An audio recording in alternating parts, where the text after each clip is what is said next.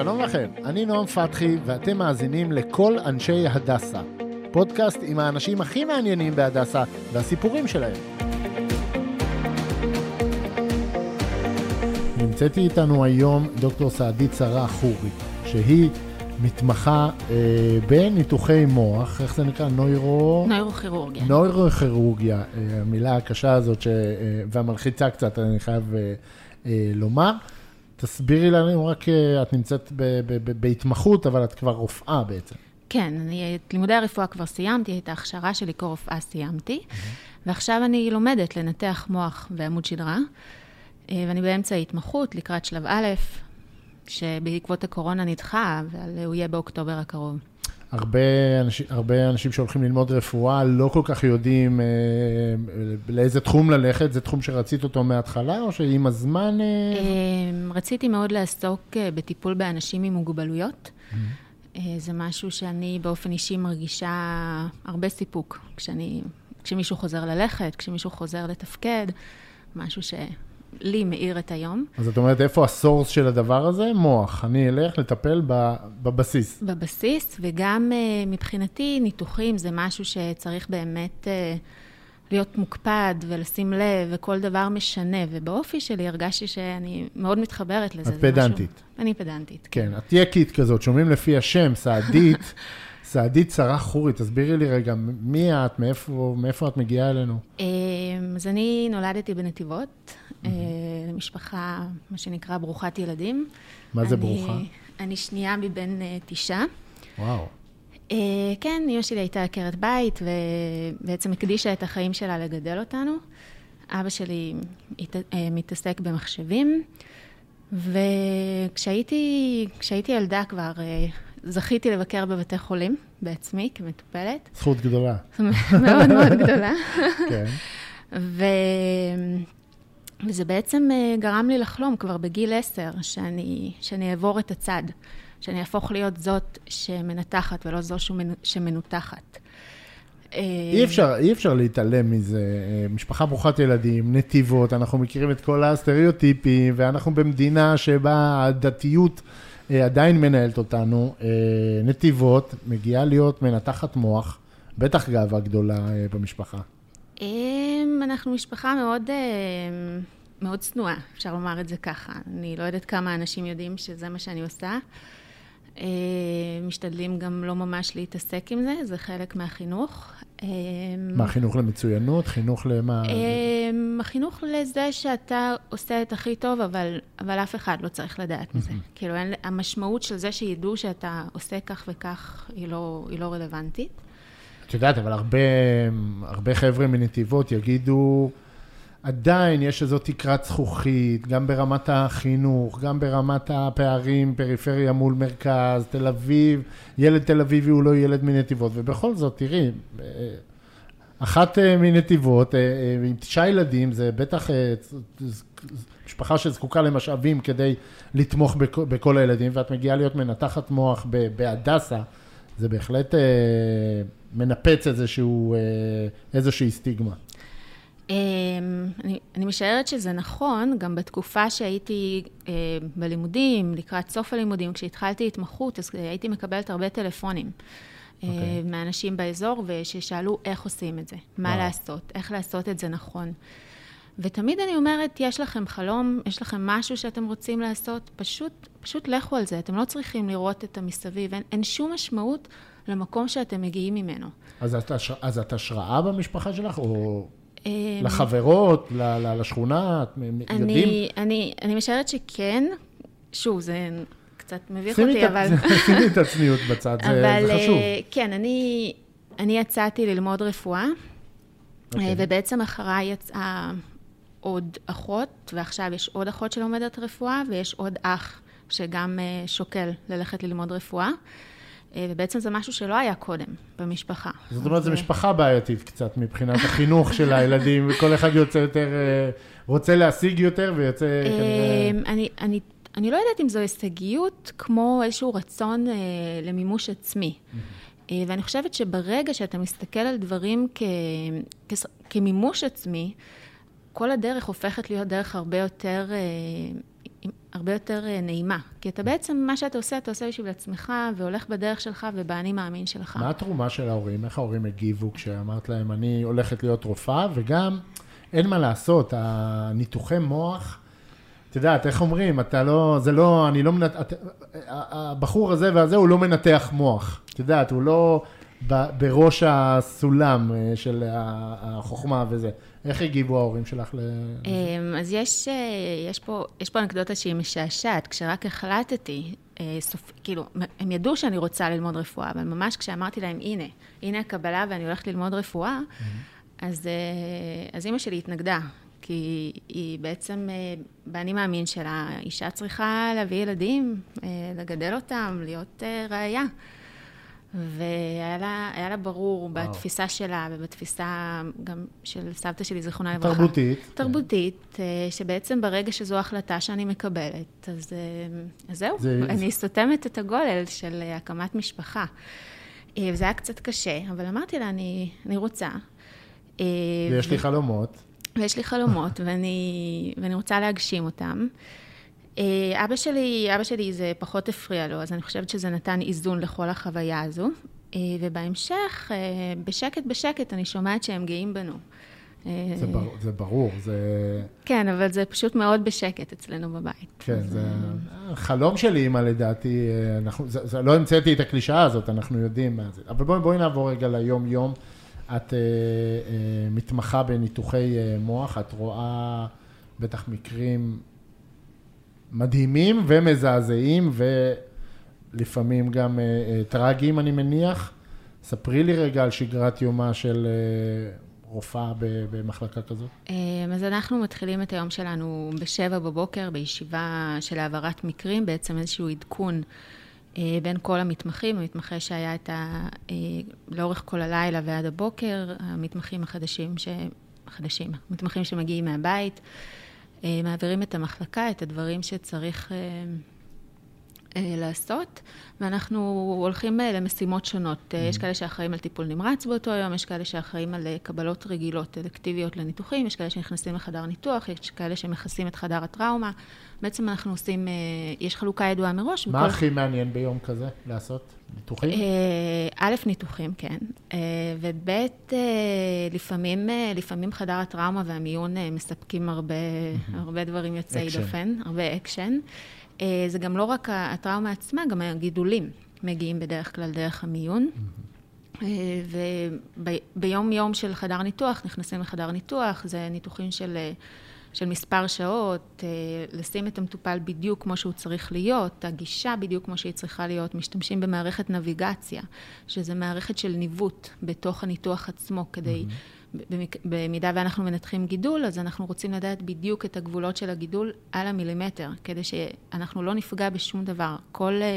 כל כניסה למוח, כל פרוצדורה שאנחנו עושים, יש בה סיכון מאוד מאוד גדול למטופל. כן. והמטופלים יודעים את זה. יש הרבה התעסקות מסביב בכניסה שלהם לחדר ניתוח. המתח הזה... המתח של עכשיו אני נכנס למשהו שהוא ניתוח ראש. אין להם... לפעמים לא יודעים לומר את המילים האלה. אתה יודע איך אתה נכנס, אתה לא יודע איך אתה יוצא. לגמרי. כמו בית משפט. לגמרי. וגם הם אומרים הרבה פעמים שהרמת המתח שמלווה את זה, היא גורמת לזה שהם משתתקים לרגע, כי הם אפילו לא יודעים לדבר את הקושי שלהם. את כבר בממשק הזה מול המטופל? זאת אומרת, אני מסתכל עלייך, את מרגיעה, ואת צעירה, ואת... זאת אומרת, את כבר נכנסת לשיחות האלה עם המטופלים, עם המשפחות, או שאת עוד לא שם? אני נכנסת, וגם אני נכנסת הרבה פעמים במכוון. חלק מזה בגלל התכונות שאמרת כרגע, כי בסוף לכל אחד מאיתנו יש קצת אופי שונה, וזה חשוב שיהיה מישהו עם המטופל שמסוגל לגרום לו להבין שהוא בידיים טובות, ושאפשר לענות על כל השאלות ולהראות אמפתיה. כן, בגדול את מרגיעה, את המרגיעה של האירוע. הרבה פעמים אני נמצאת בעמדה הזו. ספרי לי רגע על כל התחום הזה של ניתוחי מוח בהדסה לעומת בתי חולים אחרים, מבחינת קדמה, מכשור, הרופאים. אוקיי. במה אתם גאים? קודם כל אני גאה להיות בהדסה. אני פה מ-2008 בתור סטודנטית, בעצם באוניברסיטה העברית. יכולתי לבחור איפה אני הולכת ללמוד, ואני לא מהאזור. זאת הייתה בחירה דיברנו קודם על להגיע מפריפריה למקום אחר, אז גם בהיבט הכלכלי זו לא הייתה בחירה מובנת מאליה, היה יותר קל להישאר קרובים. אבל הדסה מבחינתי מסמלת מצוינות בתחום הרפואי וגם בתחום המחקרי, שזה משהו שהיה לי מאוד חשוב שיהיה שלוב בעבודה שלנו. ממשק העבודה זה בין בית החולים לאקדמיה בעצם. בין בית החולים לאקדמיה, בין בית החולים, לא רק אקדמיה כתובה, אלא גם אקדמיה פעילה, ממש מחקרים שאם יש מטופל, שיש איתו איזושהי בעיה רפואית, ואנחנו חושבים שיש פתרון, אז אפשר לשבת ולחשוב איך מקדמים את זה, מה עושים. אז מההיבט הזה אני כבר שנים רבות בהדסה, ושמחה על זה. זו הייתה הבחירה הראשונה שלך? כן, זו הייתה הבחירה הראשונה שלי. יש עוד בתי חולים, יש את שיבא ויש תל השומר, שמם הולך לפניהם, למה דווקא הדסה? אתה מדבר עכשיו על השלב של ההתמחות כבר. כן. קודם כל אני מרגישה פה בית, וזה משהו שהוא בעיניי מאוד מאוד מאפיין של הדסה, וזה תמיד פועל לטובת המטופלים. רוב הרופאים פה מכירים אחד את השני, יכולים לתקשר אחד עם השני. אם אנחנו צריכים משהו ממחלקה אחרת, זה לא משהו שמאוד קשה להשיג. אני יודעת... יש משהו בירושלמיות הזאת אולי. את יודעת, את מרגישה את זה? כי אני כשאני מדבר עם ירושלמים או ירושלמיות, זה אחרת. יש פה איזו נשמה אחרת באזור. אני לא יודעת כל כך להגיד על ירושלים, אבל אני כן יכולה להגיד שבהדסה הדאגה למטופל היא מעל ומעבר. יש לי חברים מהלימודים, קולגות שנמצאים במקומות אחרים, ותמיד אנחנו צוחקים על זה שבהדסה מטופל צריך פאנל בדיקות, אתה תעשה את זה, אתה לא צריך לחשוב פעמיים, אתה לא מתעסק בהיבטים הכלכליים כשאתה מטפל, וזה משהו במקומות אחרים, כן? זאת אומרת... ממה שידוע לי, כן. יש בדיקות שלא עושים בשעות מסוימות כי הן יקרות, יש בדיקות שעד שאתה מקבל אישור לעשות אותן, זה לוקח הרבה זמן, ופה זה לא יקרה. אם מטופל צריך משהו, אתה עושה את זה מיד. ולי כרופאה זה מאפשר לתת את האני מאמין שלי. אם אני רוצה לטפל במישהו, אני לא צריכה לחשוב. אין לזה גבול. אין לזה גבול. אני יכולה לתת לו הכל, ואני יכולה לבקש הכל, ואני יכולה להמליץ הכל, וזה משהו בשבילי. את אומרת את זה כי את כבר בתוך משפחת הדסה, כי אם אני שואל אותך, אוקיי, אני עכשיו מטופל, אבל אני בצומת דרכים, אני מתלבט בין סורוקה, יש שם רופא מצוין, או בין רמב"ם, או בין תל השומר, אני סתם זורק שמות פה. את אומרת לי, תגיע להדסה? קודם כל, אני תמיד אומרת את זה, כי ברגע שזה מישהו ששואל אותי, אני יודעת שאם הוא יגיע, אני יכולה לקחת אחריות. זה דבר ראשון, כאילו, בחוויה שלי כרופאה. כן, אבל בצורה אובייקטיבית, יש משהו בהדסה כבית חולים, מבחינת ציוד, רופאים, ומה שאמרת, זה שאין גבול לאן נלך בשביל לטפל בפציינט. כן, נגיד את זה ככה, אני לא בודקת בתי חולים אחרים ברחל ביתם הקטנה, אני שומעת מסיפורים. ואני חושבת שבהדסה באמת יש פה פעילות לטובת המטופל ועשייה לטובת המטופל שהיא יוצאת דופן, היא לא מובנת מאליה, ואנחנו גם לא כל כך, זה לא משהו שאנחנו כל כך מוציאים החוצה, כי מבחינתנו אנחנו פשוט עושים את מה שאנחנו מאמינים בו. שזה באמת להגיע להבחנה, לתת את הטיפול הכי טוב שאפשר, לא לפספס שום דבר, זה גם חינוך הדסאי, כאילו זה החינוך שלנו כסטודנטים. יפה. תראי, להבין מה עושה מנתח מוח בעבודה, ומה כל ניתוח, מה כרוך בו, זה לא משהו שכל אחד יכול להבין, לומדים את זה כל כך הרבה שנים. אבל כן דרך הסיפורים, יש לך איזה סיפור שנשאר איתך, סיפור מעניין, סיפור מרגש, משהו שאת יכולה לשתף אותנו בו? כן, יש הרבה סיפורים, יש הרבה מפגשים אנושיים מאוד מאוד מרתקים, וגם ברמה הרפואית, הטיפולית. יש סיפור שיחסית טרי וקצת יותר מדובר, וישאיר הרבה אימפקט, של אדון בסביבות גיל ה-60, שהיה באתר בנייה באזור הבית, נפל, ומוט ברזל עבר מצד לצד באזור בסיס הגולגולת שלו. נכון, שמענו על הסיפור הזה.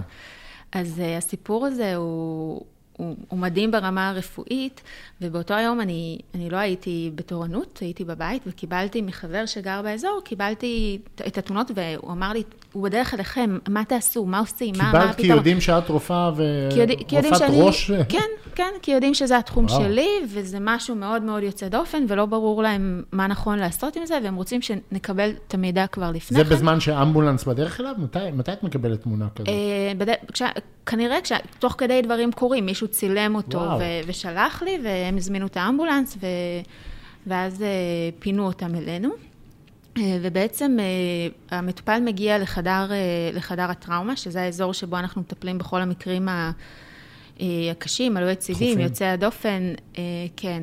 ושם היה הכונן דוקטור מוסקוביצ'י, שבא לראות אותו, הוא גם מנתח מוח פה בהדסה, מתעסק בבסיס גולגולת. ובאו לראות אותו וראו שזה בעצם עובר ממש באזורים מאוד מאוד מאוד קריטיים של כלי דם, של נשימה, של המוח עצמו. מוט ברזל שנכנס לפועל, אני מניח? זה לא פועל, זה אדון שהיה באתר בנייה, הוא לא פועל.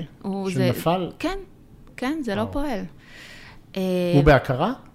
הוא הגיע בהכרה, והמוט עובר מצד לצד, אבל מבינים שכבר מתישהו זה ילך וידרדר, וצריך לשמור על קנה הנשימה, אז מיד עושים פתיחה בעצם של אזור קנה הנשימה, כדי לאפשר את הזרימה של האוויר, ואז להחליט מה עושים הלאה. עכשיו, היה פה עניין שהוא מאוד מאוד טריקי. הרבה פעמים אנחנו מקבלים מטופלים, ואז אנחנו עושים הדמיה כמה שיותר מהר, ולפי ההדמיה יכולים להחליט מה עושים הלאה. הרי אנחנו לא ממש יכולים לראות מה קורה בפנים, אם לא עושים הדמיה. אבל מוט ברזל בעצם יוצר ארטיפקטים בהדמיה. זאת אומרת שגם אם היינו עושים עכשיו סיטי... מה זה אומר ארטיפקטים? ארטיפקטים זה אומר שאי אפשר לראות את התמונה כמו שצריך. כמו טשטוש של כל הנתונים שהתמונה מציגה לנו, ובעצם לא יכולנו לעשות הדמיה. יש לנו מטופל עם מוט ברזל שעובר באזור בסיס הגולגולת מצד לצד, ואין לנו כרגע שום דרך לדעת מה קורה בפנים. וכל תזוזה של המוט, אני מניח, זה פגיעה בכלי דם כאלה, נכון. ואזורים במוח, שאתה לא יודע איך אתה יוצא אין לך מושג, והמטופל יכול למות לך מול העיניים, בלי שיש לך אפשרות לטפל בזה. זו הייתה באמת התלבטות מאוד גדולה, מה לעשות, כי אנחנו בהדמיה לא נראה שום דבר, מצד שני, אם נעשה משהו, ואולי בגלל שלא עשינו הדמיה, נעשה משהו שהוא לא נכון, אז אנחנו גם נאבד את המטופל פה, כאילו על המיטה, לא שולחן הניתוחים, וזה מיטה של חדר הטראומה. ואז הייתה התלבטות, וגם פרופסור חוסה כהן, שהוא מצנתר המוח אצלנו, היה בתמונה, בתוך המחשבה שהאזור שעובר בו המוט, יש בו את כלי הדם המרכזיים שמספקים את המוח, ואם זה ייפגע תוך כדי, אז שנוכל לטפל בזה מיד. ואז דוקטור מוסקוביצ'י החליט בסופו של דבר פשוט לשלוף את המוט, לחתוך ולשלוף את מה שאפשר. וכולם היו מוכנים. החדר ניתוח היה באיקון, פרופסור כהן היה כולם היו... שזה בעצם הפעלת כוח כדי להוציא מוט מאדם נכון. שעכשיו יכול לדמם למוות בעצם. ממש. זה היה כאילו, אנחנו עושים את זה, אבל הסיכוי שכרגע נצטרך לרוץ איתו לחדר ניתוח או לחדר הצנתורים הוא קרוב ל100%. אלא אם כן יש לו מזל מאוד גדול, וזה מה שנראה בהמשך, אבל זאת הייתה פעולה שהיא או זה, או לטוס לחדר ניתוח. ואז שלפו את המוט, והמטופל היה יציב, המודינמית, שזה כבר נתן לנו תמונה, קצת רגע אחד להיות רגועים. יציב המודינמית, הכוונה שאנחנו לא רואים ירידה בלחצי הדם, עלייה בדפקים, אנחנו לא רואים דימום חיצוני מאוד משמעותי. בעצם בשלב הזה... חי ונושם נורמטיבית יחסית. כבר לא נורמטיבית, כי הכנסנו לו טרכוסטום בשביל שנוכל לשמור על דרכי הנשימה, אבל בשלב הזה הוא שומר על היציבות של הפעילות של הגוף. משם הלכו לסיטי, ובסיטי ראו שכלי הדם שמורים, שזה היה דבר שהוא מאוד מאוד, אפשר לומר שהוא בגדר נס, ברמת זאת אומרת, המוט פגע יותר בעצם, בעצמות? הוא פגע בכל האזור של בסיס הגולגולת, שזה אזור שהסיכון הוא גם לפגיעה בעצבים, שזה עוד לא יכולנו לראות, אבל הדבר הכי חשוב היה לראות שקודם כל הוא לא מדמם, וגם זה גורם לזה שנוזל מערכת השדרה, שנוזל מערכת השדרה דולף, וזה מסכן אותו מאוד לזיהום, ובהמשך בעצם לפעילות תקינה של כל הקשר בין מוח. טוב, אני סקרן כבר לדעת איך זה נגמר. אז הוא עבר לא מעט, הוא היה מורדם ומונשם כמה ימים. שלפתם את המות? שלפנו את לא המות. היה צריך ניתוח. בשלב הזה הוא לא היה צריך ניתוח. כאילו, זאת אומרת, לא היה משהו דרמטי לרוץ איתו לחדר ניתוח, אבל הוא אושפז בטיפול נמרץ, הוא היה מורדם ומונשם כמה ימים, ואז לקחנו אותו לחדר ניתוח כדי לתקן את כל האזור של בסיס הגולגולת, כי משם נזל הנוזל שסביב המוח, ה-CSF. תיקנו את האזור של הבסיס, עוד כמה ימים הוא היה עם ניקוז מתוך המוח החוצה, כדי שנוכל לשלוט בנוזל, ואחרי כמה ימים טובים, הוא התעורר, והוא הצליח לדבר. וזה היה... שום נכות, וזה היה כל כך לא מובן מאליו. עמדנו כצוות מול החדר שלו, כשהוא דיבר אלינו ואמר, אני מודה לכם, ופשוט מכינו לו כפיים, כי גם אותנו זה מרגש. כן. בסופו של דבר, נכון שהמטופל הוא זה שמקבל את החיים שלו, אבל גם אותנו, כן, זה גם הפרזנטור של האירוע שלכם, שבסוף הצליח להוציא אתכם, אני כמובן צוחק וציני לגבי זה, ככה אני מכיר את העולם, אבל זה באמת, את כמעט איבדתם אותו, וזה מישהו שניצח את הדבר הזה. לגמרי. טוב, תשמעי, סיפור, לא בכל יום אני אשמע על מישהו שהצילו אותו ממות שנכנס לו לתוך המוח. לסיום, באמת, את יודעת, זה מדהים לדבר עם מישהי כמוך. אם שומעת אותנו ילדה בנתיבות, או לא יודע מה, דליית אל כרמל, ואת רוצה להגיד לה משהו, טיפים, לאיך מגיעים, איך מגשימים ככה חלומות, ואיך מגיעים הכי רחוק. מה היית אומרת לה? קודם כל, מי שאת רואה את עצמך. זה לא משנה באיזו סביבה את נמצאת, וזה לא משנה מה אומרים לך. אם את רוצה משהו ואת רואה את זה בעצמך, פשוט תמשיכי ותעשי את זה. ולגבי כל הקשיים שיש בדרך, הקשיים הכלכליים בגדול הם פתירים. כאילו זה state of mind, זה משהו שאתה צריך להבין שהם פתירים. אפשר לעבוד תוך כדי הלימודים, אני עבדתי ב3 עבודות תוך כדי הלימודים, זה משהו שאפשר לעשות.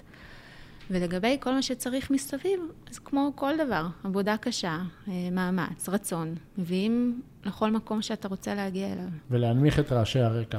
תמיד. זה באופן כללי, זה לא משנה למי ואצל מי, להנמיך את רעשי הרקע. דוקטור סעדית חורי, אנחנו באמת, כל מי שנמצא פה ומקליט אותך מאוד מאוד מתרגש, ואת באמת מודל והשראה לכולנו. שיהיה לך רק בהצלחה בהמשך. תודה רבה. תודה. עד כאן הפרק להיום. תודה שהאזנתם. כדי להאזין לפרקים נוספים, חפשו את הפודקאסט כל אנשי הדסה, כל עם קוף, בספוטיפיי, באפל פודקאסט או בכל אפליקציית פודקאסטים. נתראה בפרק הבא.